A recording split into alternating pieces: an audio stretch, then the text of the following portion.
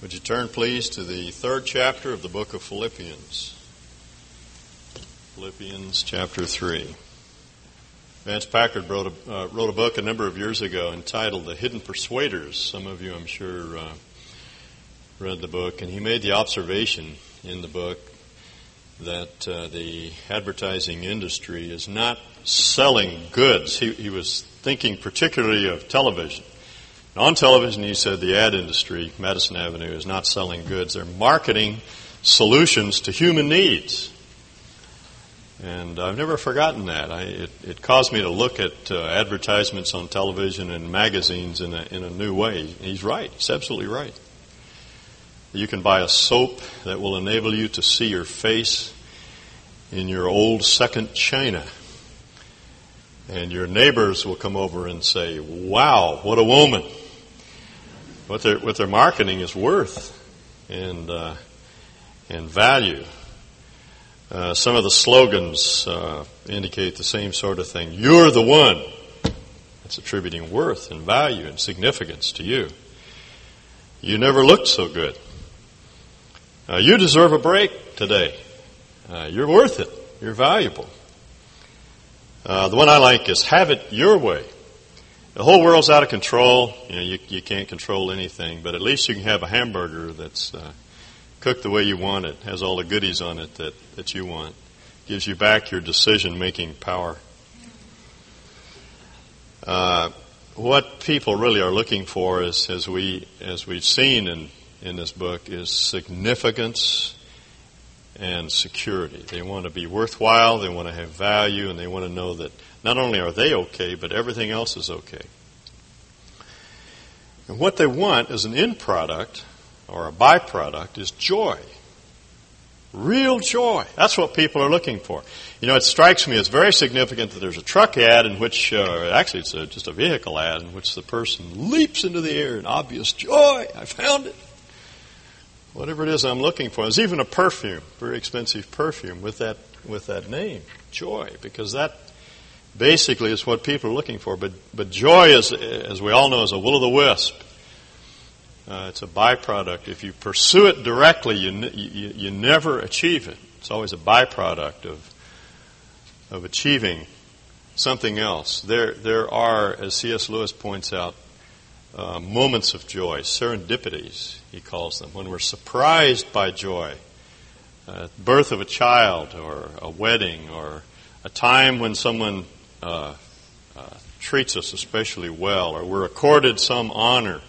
We sense joy. It wells up in us, but then it vanishes, and we have only the memory. That's what drives us on. Well, what we're really looking for is what Paul calls in this book joy. And as I've said a number of times for myself, I don't think that the theme of this book is joy in and of itself. The theme is rejoice in the Lord. We'll only find that joy that we're looking for in Christ. We won't find it any other place. Everything else is a dead-end street. But the problem is we're always being lied to. We're always being deceived. And we are suckers. I'm a sucker for it. We're told that something will produce the joy that we're looking for, and we believe it. That's why we need the Word.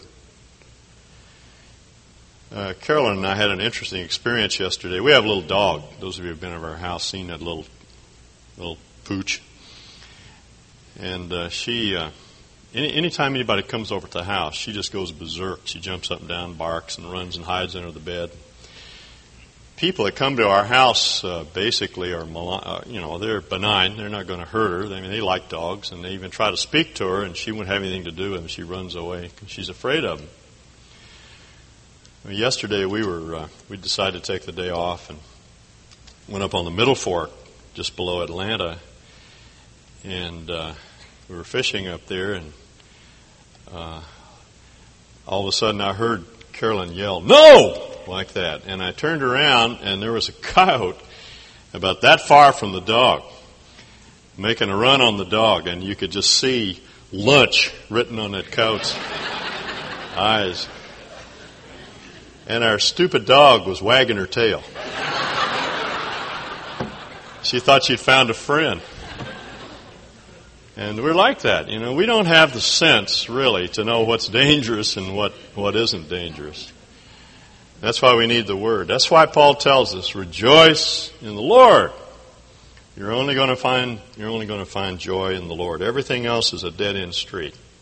I read last week of the story of Karen Velez, who was the Playmate of the Year in 1986.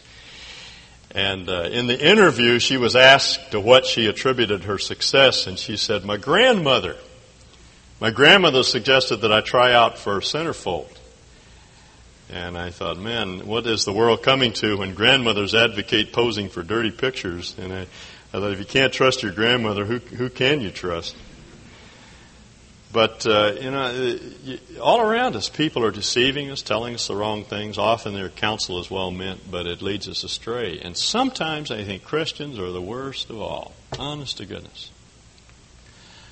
I think the church has misled more people in this regard, perhaps, because people just don't understand what it is that gives us joy. And that's what Paul is trying to tell us.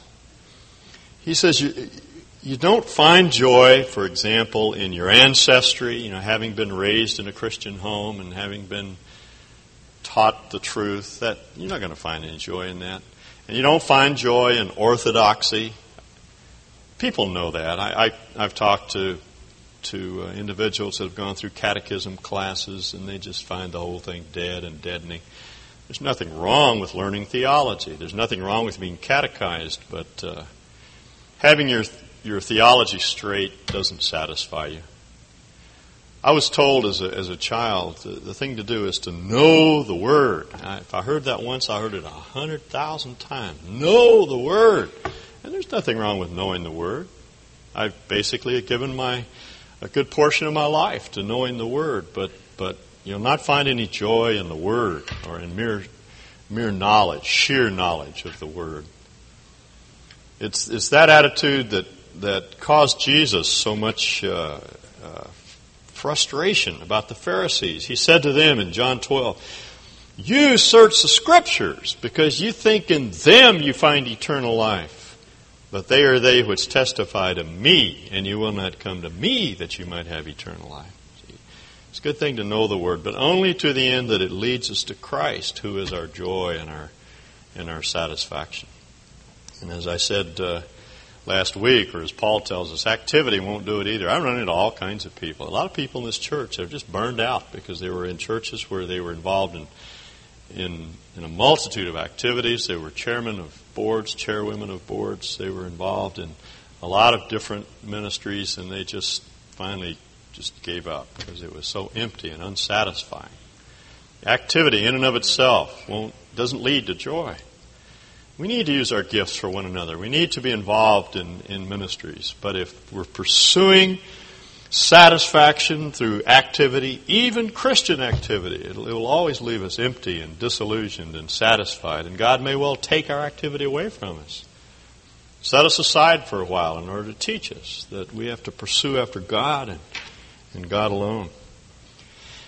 And as Paul says, even his morality didn't count. He didn't there wasn't any credence in that for him. He didn't have any confidence, didn't satisfy him. You see, because it's not the pursuit of righteousness, it's the pursuit of God. That's what Paul means when he says, I'm pursuing after, not my own righteousness, he said, but the righteousness which is mine through faith in Christ Jesus. It's the righteousness that our Lord provides as we walk with Him, both the state in which we walk and the change of character that He works in our lives as a result of that walk. But the mere pursuit of goodness or morality won't satisfy us. That's why sometimes God will permit our morality to be taken away from us. That puzzled a lot of people last week. I had some questions about that. How could God want us to sin? And it's not that He wants us to sin, but He will permit moral collapse, I'm convinced. Because sometimes it's that brings us to the end of ourselves, and we realize that we need God. And that apart from Him, we'll never be satisfied.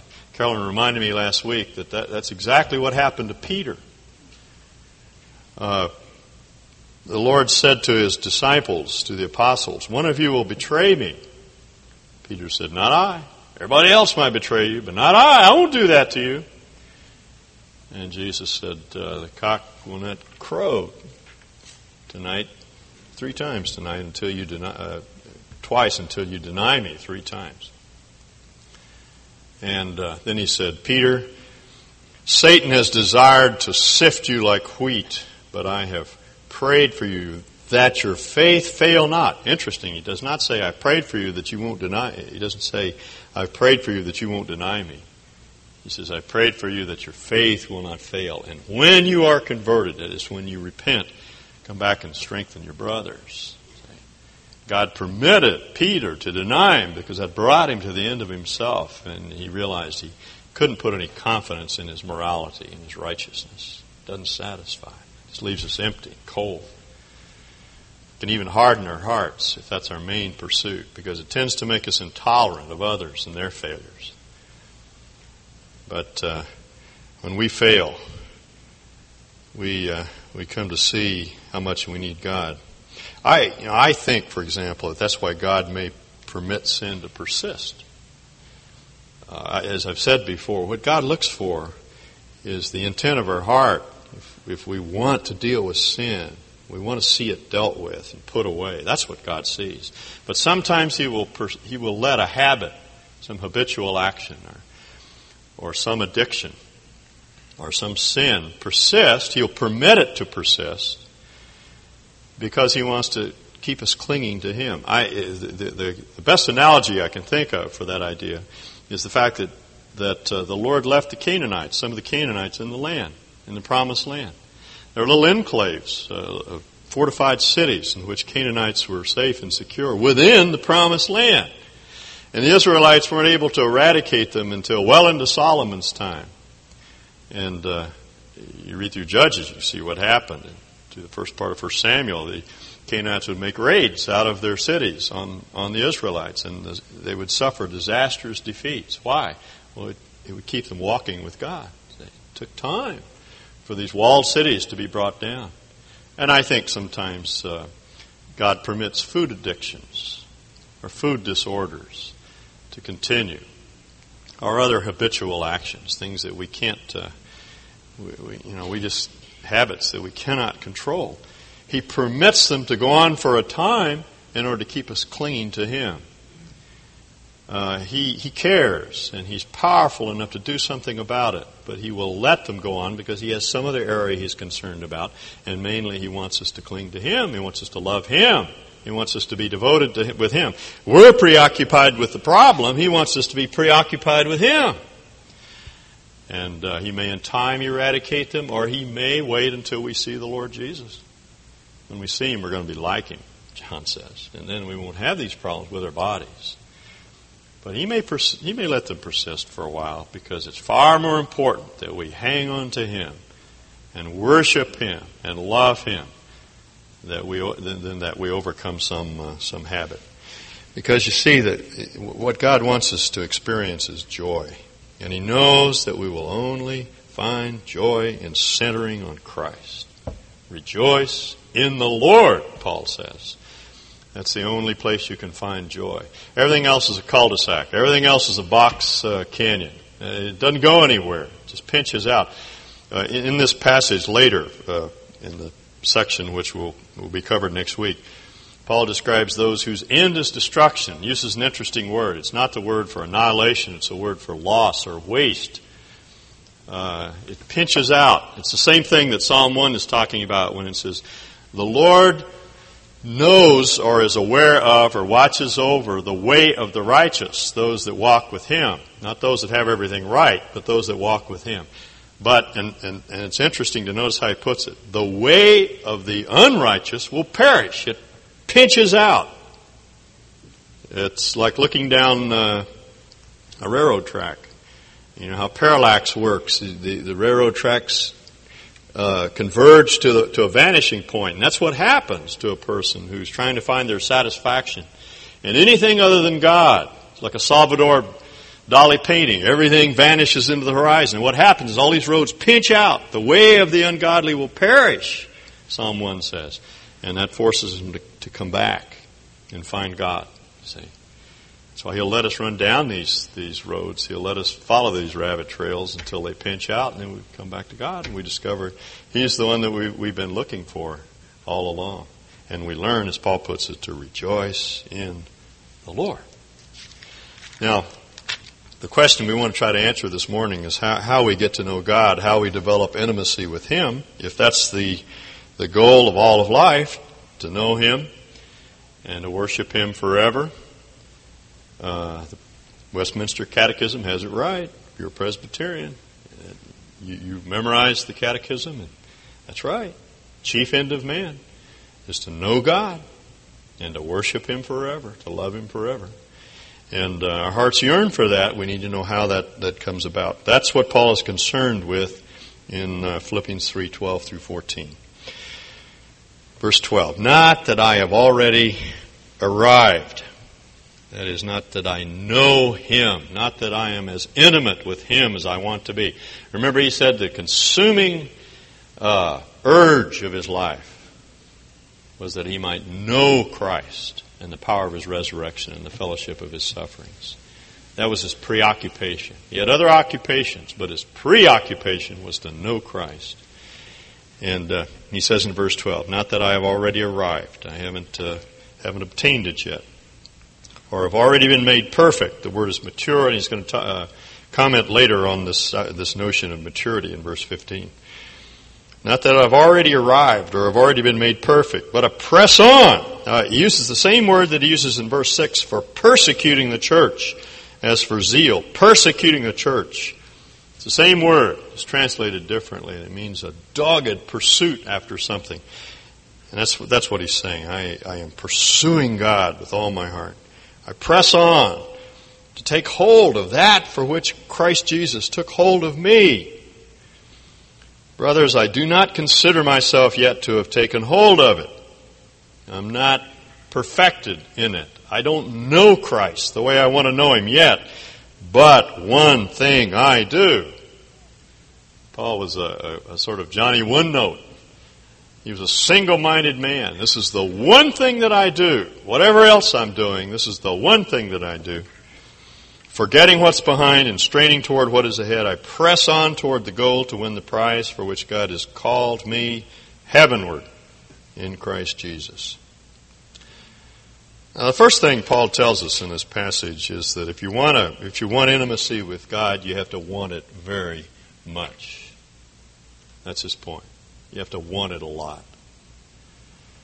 I don't have to tell you, men, how to pursue after your vocation. You know, most of you are looking for satisfaction in your jobs, and you think about that all the time. That's the first thing you think of when you get up in the morning. It's what you think of when you drive to work. It's what you think of when you're coming home. That's what you think of after supper at night. As soon as the news is over, and you get out your briefcase and you start thinking about work. Whatever your occupation is, you're preoccupied with making a success of that job. Many of you are. And I know what that's like. And many of you women are the same way. Paul says, no. What I'm doing is preoccupying myself with God. I'm making this the main thing. The major pursuit of my life is to know God. He's saying what Moses says in Deuteronomy. He says, if you seek God, you will find Him if you seek Him with all of your heart. See, that's it. You got to want it very, very badly. You got to want it with all your heart. So that's my question. I have to ask that question of me. I have to ask this question of you. What do you want? Do you really want to know God? That's where we have to start. We have to long for it. We have to yearn for it. We have to hunger for it with all of our heart. That's what the psalmist is talking about in Psalm 42. Will you turn with me to that passage and let me read just the first couple of verses of it. Psalm 42.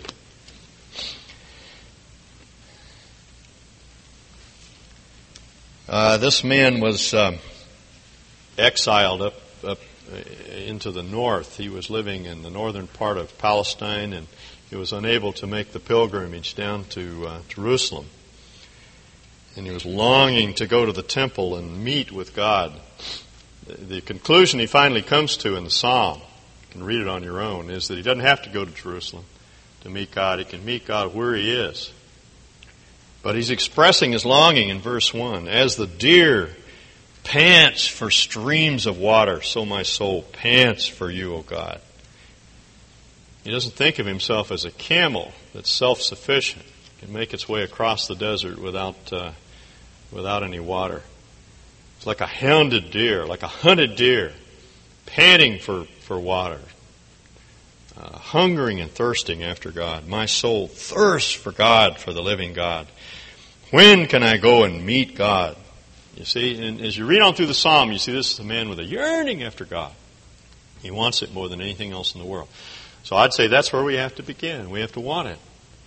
More than we want success in business or marriage or anything else, we have to want God with all of our heart. Again, as Moses put it, if you seek Him, you'll find Him if you seek Him with all of your heart. But let me tell you, that yearning for God is instinctual. It's not something you have to generate. It's what Paul calls here the heavenward call in Christ Jesus. It's God pulling you and yearning to have you as His friend. If you go up into the Stanley Basin now, the salmon, the fall spawning run has begun, and you'll see those enormous salmon. I saw one like this going up, making its way up the Salmon River last weekend. The water's only about that deep, and they're thrashing along. Their dorsal fins are sticking out, and they're all battered, but they're heading for home. Nothing's going to stop them. They got that single mind. They're going back to their sources, back to their roots, back to their beginnings. And as you know, I think so much of nature is metaphorical. It's designed to teach us something about God and about ourselves. And God wants us to know that we have the same homing instinct. God's calling us home, back to Him. All those yearnings and longings for a mate or for children or for success in business or for wealth or for ease, whatever it might be, pleasure, those are simply yearnings for God. That's all. And He has put those yearnings in our hearts. He's drawing us, alluring us, wooing us, yearning, pulling us back to Him.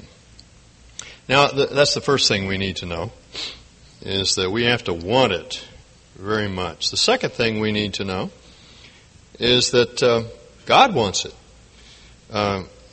Paul says, I press onward toward the goal to win the prize for which God has called me.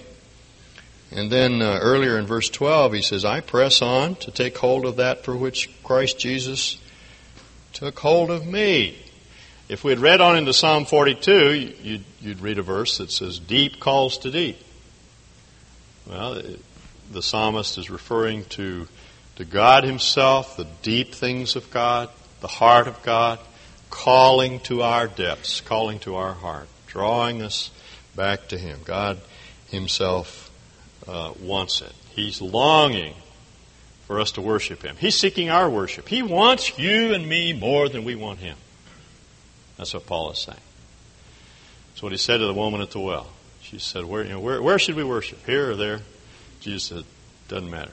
God's just seeking people to worship Him. And as an example of God's penchant for seeking us out, Jesus Himself sought out this woman.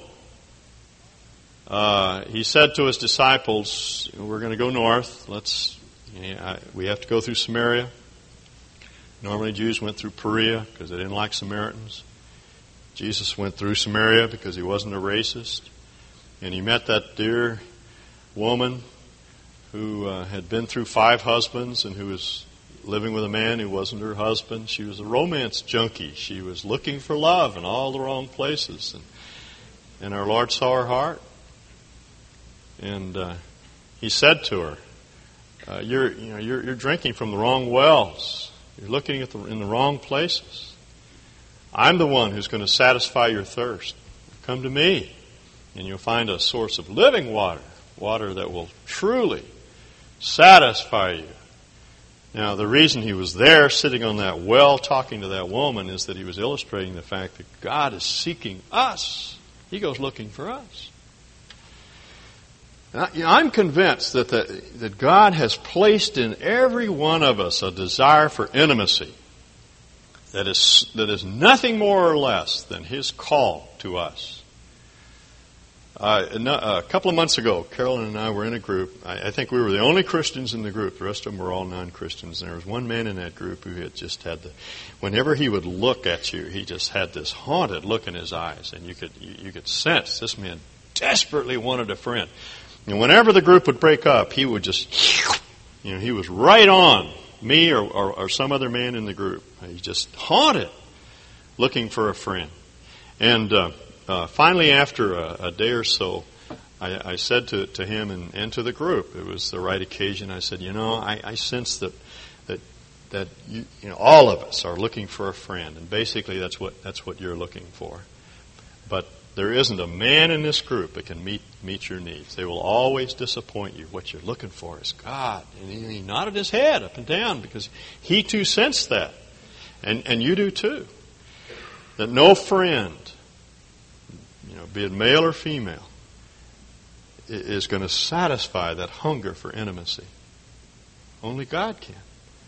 That longing for a friend is nothing more than God's calling you into a friendship with Him. Some of you may have read Jerry Kramer's latest book, Distant Replay. In fact, some of you I know Jerry Kramer. He lives over here in Parma. He played for the Green Bay Packers in 1967, the year they won the Super Bowl. And he wrote the best-selling sports book ever, Instant Replay, after they won the Super Bowl. And 18 years later, in 1985, they held a reunion, and they gathered all the old Packers, and they were going to meet together and find out what had happened in their lives since then. And almost all of them showed up except Lionel Eldridge. Lionel Eldridge was a defensive end, and couldn't find him. So Kramer went looking for him.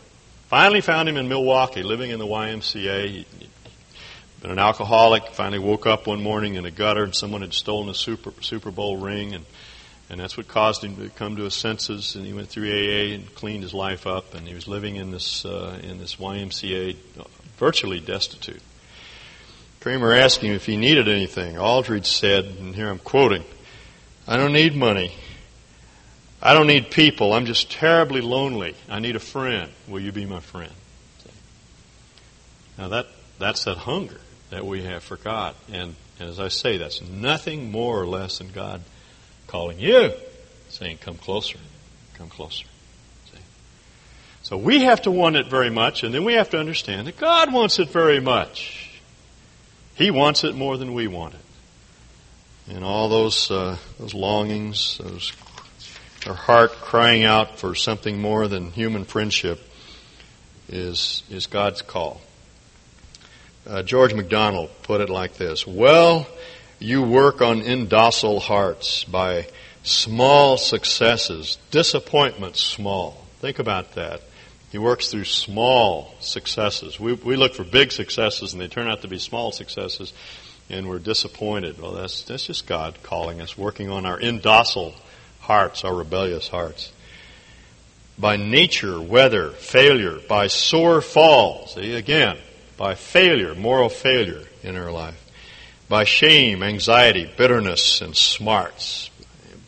The cruel, thoughtless things that people say, God permits so that you'll come to see that you're going to find your satisfaction in God. By loneliness, by weary loss of zest. The rags, the husks, the swine, the hunger quest drive home the wanderer to the Father's breast. God permits tragedies, the tragedies of life, to play upon us in order to draw us home to Him. So two things Paul wants us to know. We have to want it very much, and we have to know that He wants it very much. The third thing Paul says is that we should never look back. Forgetting what is behind and straining toward what is ahead, I press on toward the goal to win the prize. As Satchel Paige said, "Never look back. Something may be gaining on you." Don't worry about the sins of the past. Don't worry about the successes of the past. Don't count on them. Never look back. Forget the past. There is no condemnation for those that are in Christ Jesus. The thing you did last night, the thing you did this morning, doesn't matter. It's forgiven. Just repent of it, put it away, and know that you've gained forgiveness through the atonement, and go on with God. I've talked to so many people who've had their diet short-circuited because they had some big failure. They ate a huge piece of cake, and they think, uh-oh, I've blown it now. I'll never recover. But no, the thing to do is, forget the big cake last night. If you're working on a diet, just, go on from here. But, that's small potatoes. What God is talking about is sin. What Paul is talking about is sin, or the past. Anything in the past. Whatever happened yesterday, doesn't matter. Forget it. Turn your back on it. It's forgiven. It's forgotten. Confess it. But know that God doesn't see it anymore, and just keep on going. That's what Paul is saying. So we have to, if we want intimacy with God, we have to want it very much. We have to pursue after God. It's going to take some time out of your life. If you're a morning person, get up in the morning and meet with God. Read the Word, but not as a thing in itself, but as a way of look through the Word to God and get to know Him and worship Him and love Him. And spend time in prayer and worship and devotion, not just lists, but you realize that He's a living God that you're talking to, fellowshipping with Him. And pursue Him vigorously. Want it very much. And then know that God wants you very much. He's looking for you. I had a man come up after the first service and say to me, I always thought I found God. He said, what actually happened is that God found me. Isn't that true? And I said, yeah, that's right. That's right. He's been looking for you all your life. He's been calling to you. I read a story one time. I don't know if I told this story a couple of weeks ago. I can't remember. I know I intended to, and I think I forgot. About the mountain preacher who was being interviewed. Did I tell you that story? And they said, how did you become a believer? And he said, well, I done my part, and God done His part. And they thought, I got you now. And they said, what do you mean you done your part? He said, well, my part was to run away from God, and His part was to run and fetch me. And that's what all of us have been doing. It's making tracks, running away from God as fast as we could run. And God's part was to run and fetch us. Because He wants us. He loves us. He wants to draw us back to Him. So Paul says, don't worry about the past, the failures of the past, the things way back that you feel disqualify you, and don't worry about the things that happen today. Don't even worry about things that could happen tomorrow. Just keep pursuing. You got the principle down. I want to know Him. Now get the pursuit going, he's saying. Then he gives us a wonderful incentive, word of encouragement. Our time's gone, but I just want to read verses 15 and 16. All of us who are mature should take such a view of things. And if on some point you think differently, that too God will make clear to you. Only let us live up. Actually, the word is walk in step. Walk along with Him in the measure that we've already attained. What Paul is saying here is that maturity is both a relative and an absolute thing, and we use the term that way when we talk about human beings. If a young man is 18 to 21, we say he's mature, but there are other elements of maturation that have to take place. We wouldn't say he is perfectly mature, but he's mature. And Paul's saying the same thing. I haven't already matured. I haven't arrived. I'm not perfect, but there's a measure of maturity. And the mark of maturity is this. Now, will you get this? The mark of maturity is not that you're a 5-point Calvinist or a 4-point Calvinist or that you're premillennial or dispensational or whatever. The mark of maturity is that you've got this pursuit going, that you're preoccupied with Christ. The other things may or may not be important, but don't center on those. Center on Christ. That's the mark of maturity. And if you are not centered on Christ, God will let you know. Do you understand what he's saying? You don't need to worry about false steps as you walk along with the Lord.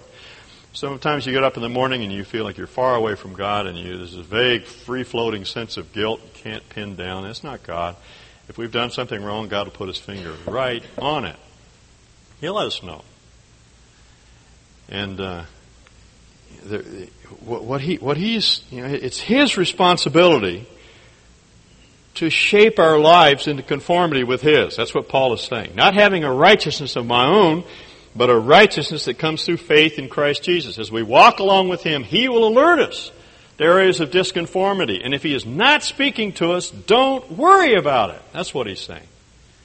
Just keep walking along with Him, and He'll begin to change you. There's a white oak right across the fence from our house in the park, right behind us, and I noticed one winter that the leaves turned brown, but they didn't fall off. And when spring came, they all fell off. And I went to look to see why that happened, and there's a little green leaf just pushing that dead limb off. And I thought, that's exactly what happens in the Christian life. God doesn't rip things off of our agenda. He begins to push them off gently as the new life begins to pervade us. Then we begin to change, sometimes almost unconsciously. As we walk along with Him, we become more and more like Him. Carol and I had the privilege of having Ray Stedman in our home last Friday night. He came through on his way to a conference in Montana and spent the night with us. As most of you know, I spent almost 18 years in his church in Palo Alto. And as he was sitting there talking to us, I realized that many of my mannerisms are Ray's. The way he gestures is exactly the way I gesture. And it dawned on me that I didn't do that consciously. I didn't decide I was going to mimic Ray. I just picked it up over the 17 years. The man loved me, and he cared for me, and he taught me, and we walked along together all those years, and because I admired him so, I just unconsciously picked up his mannerisms, and I think that's what begins to happen to us as we walk with the Lord. He begins to change us, and that's why Jesus can say, His yoke is easy, and His burden is light. Last summer, Carolyn and I went over to Montana to a little family conference at Clydehurst Ranch, just a few couples meeting together for a week-long conference, and there was a lady over there that was teaching painting. She was a wonderful artist, and she brought out some of her oils and showed us some of the things that she had done, and then she invited us to learn how to paint, and a lot of people showed up for her session, and she was just a wonderful teacher because she had the painting up in front of them all the time, and she said, "Now I want you to copy the painting." And she'd walk around the room and she'd praise people. Some people got it better than others. Some people, they were really struggling with it, but she praised everybody for trying and encouraged them along. And sometimes she'd put her hand over their hand and paint out something that they had botched up and repaint it. And she could be very stern. Sometimes she'd say, No, you're getting it wrong. Don't do it like that. Do it like this. And she'd point to her painting, and then she'd take their hand and she'd do it properly. But you see, all the way through, there was this note of encouragement and excitement about what you're doing, and help, comfort, and so much like the Lord. That's what He's doing. So He wants us to get it right, and He can be stern sometimes, but underneath are the everlasting arms, and there's this loving heart being demonstrated toward us all the time. I'd like to close by reading the poem that's on the front of your bulletin, because I think this is a good summation of what Paul is saying in this passage. It's entitled, "I Sought the Lord." I sought the Lord, and afterward I knew He moved my soul to seek Him, seeking me. It was not I that found, O Savior, true. No, I was found of Thee. Thou didst reach forth Thy hand, and mine enfold. I walked and sank not on the storm-vexed sea. 'Twas not so much that I on Thee took hold, as Thou, dear Lord, on me.